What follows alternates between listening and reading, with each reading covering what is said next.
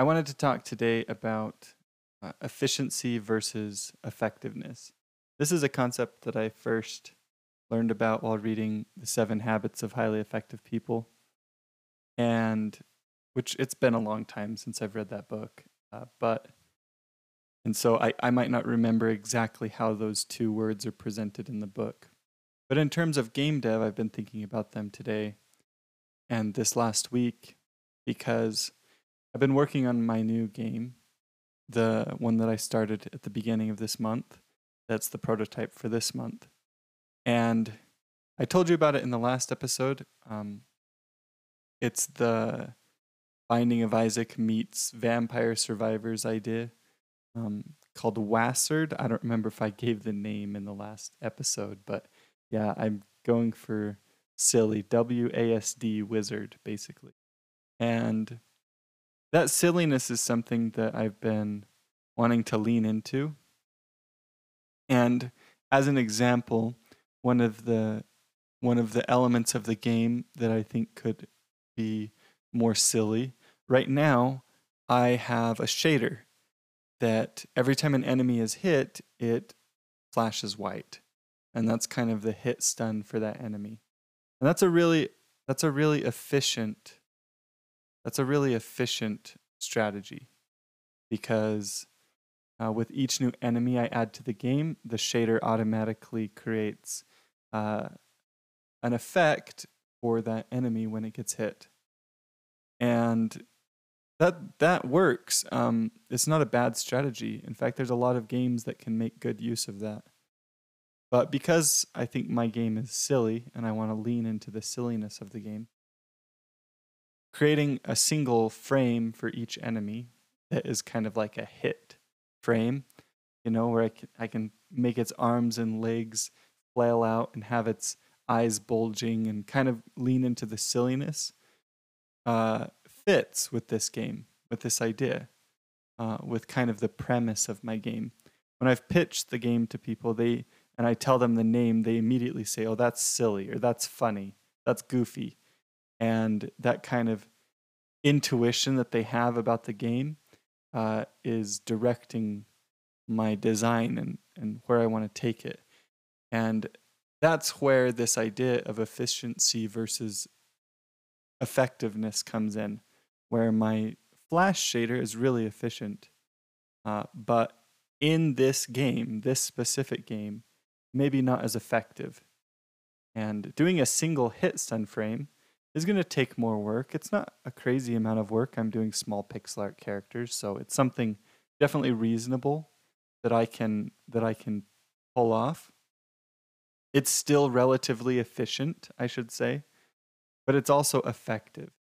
And it's effective because it leans into the premise and the hook of this game, which is the silliness.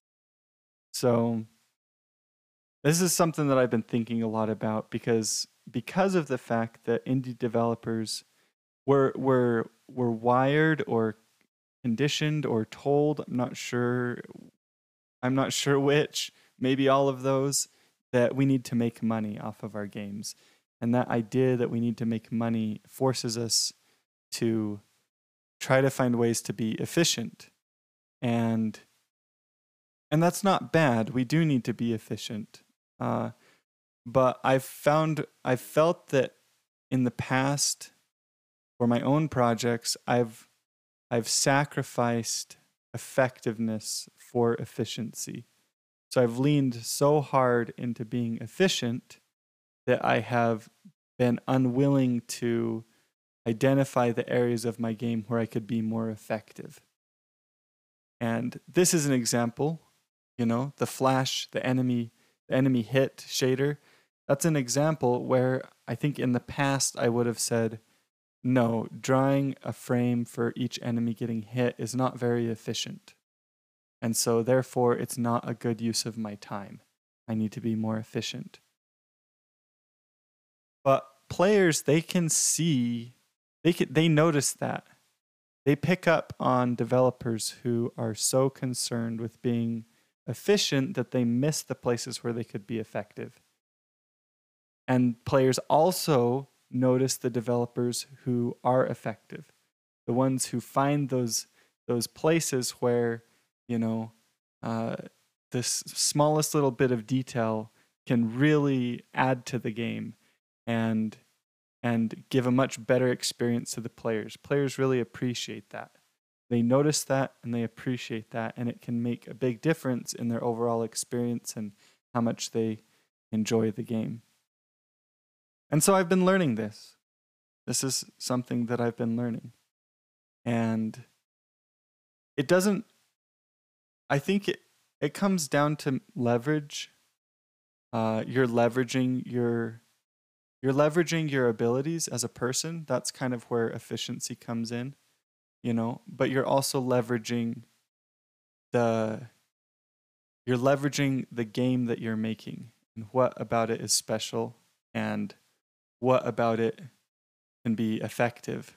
Where are the places where you can be more effective? I think that's a good question as an indie game developer to ask yourself.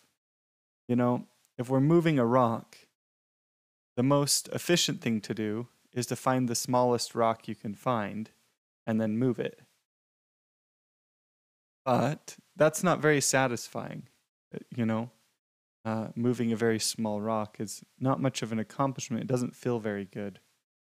But if you're looking to be effective, you can find the biggest rock that you can move and find the biggest lever you can find and use that lever to move that big rock. And that's effective. It's not as efficient, maybe. I mean, I guess you could say it's efficient.